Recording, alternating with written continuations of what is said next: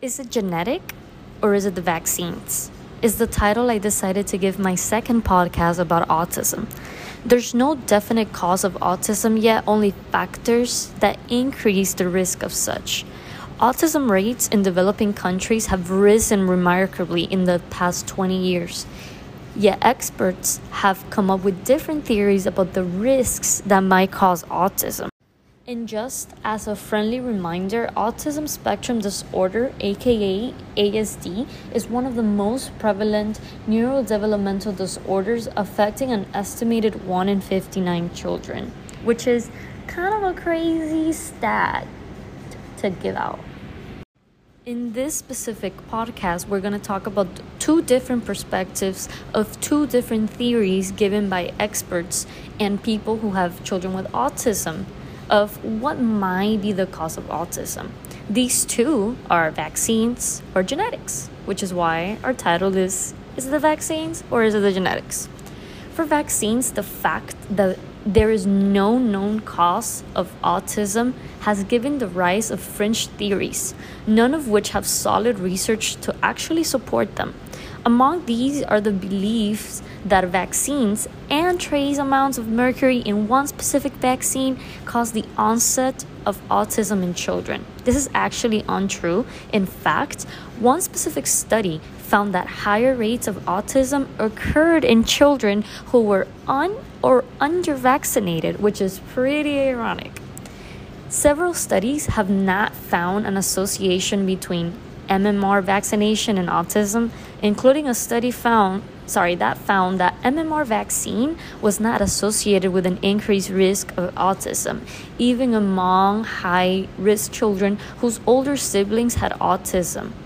Despite strong evidence of its safety, some parents are still hesitant to accept MMR vaccination of their children, which is actually pretty unfortunate because these vaccinations actually prevent kids from acquiring different diseases throughout their life. Decrease in acceptance of MMR vaccination has led to outbreaks of resurgence of measles.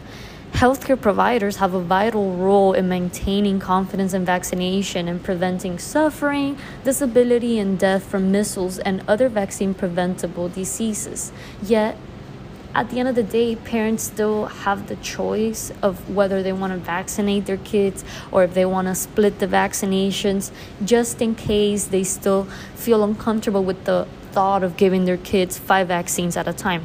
At the end of the day, this is understandable because parents do want what's best for their kids, and if there's no accurate cause of autism, they'll take whatever it is to prevent it. In my own personal experience, my mom still thinks that my brother actually got autism from his vaccines just because she believes that before the time that he got his MMR vaccination, among other vaccines, he was a normal kid, and right after, he wasn't. But at the end of the day, this is one case out of millions of kids who have pretty much have been born with autism. Almost one whole decade ago, most researchers agreed that they needed to study vaccines in relation to autism.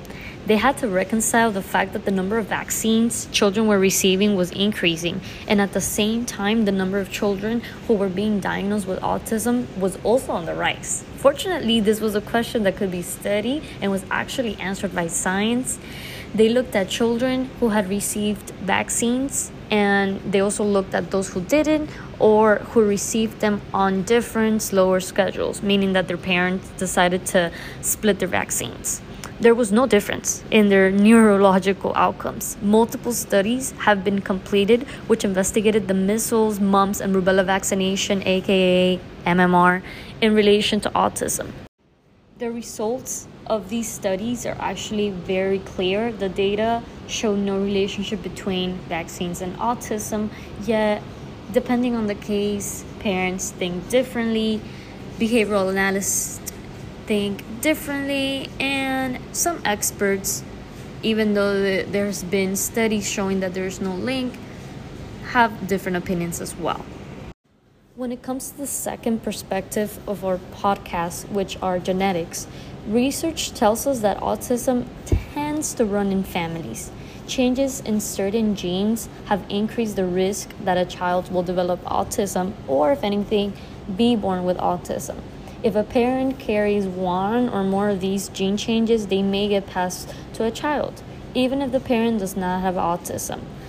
Other times, these genetic changes arise spontaneously in an early embryo or the sperm and/or egg that combine to create the embryo.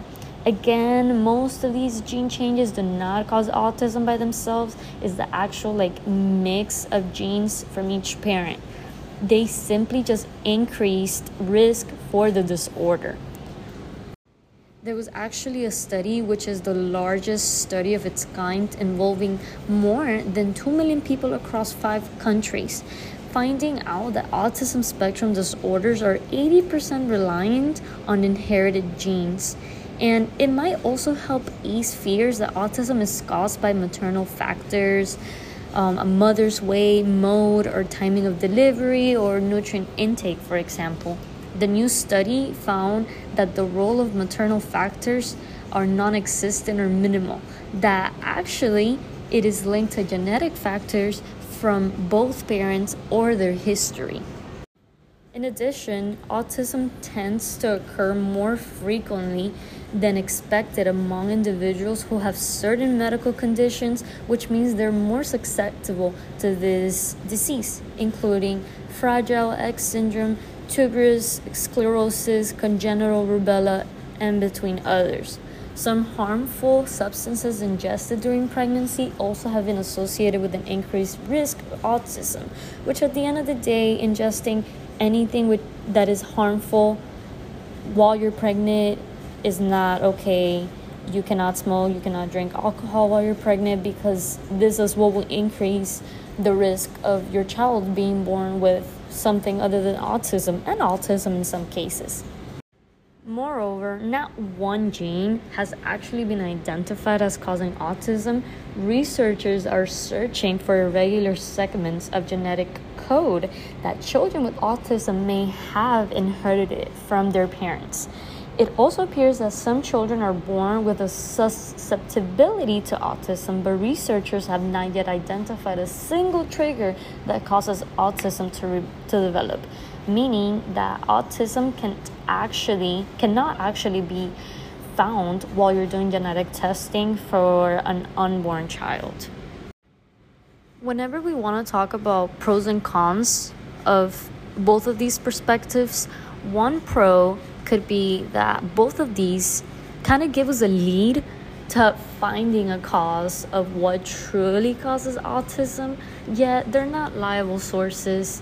Many people think are the vaccines, many people think it's genetics, other people think it's environmental, but at the end of the day, each one of these increased risks have not been 100% identified to be the cause of autism, which leads us to our con, that there are still millions and billions of kids who are being diagnosed with autism every day, and not one expert can stand and firmly say this is the cause of autism. So many of these causes that people and experts tend to think that are the cause of autism do not give these parents answers.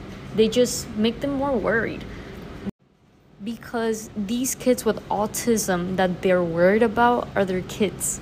And as parents, like I said before, we want nothing but the best for our kids. And if something has caused them to be the way that they are, we would like to know why that happened or why that's the cause. They do know that there's no cure yet, at least, but I feel like families would love to have some closure.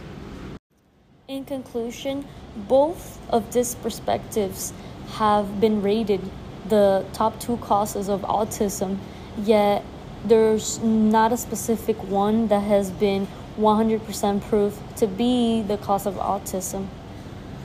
Hopefully in the next couple of years, there can be a link and a definite cause found by our experts with the help of science to help our mind to be at ease about autism.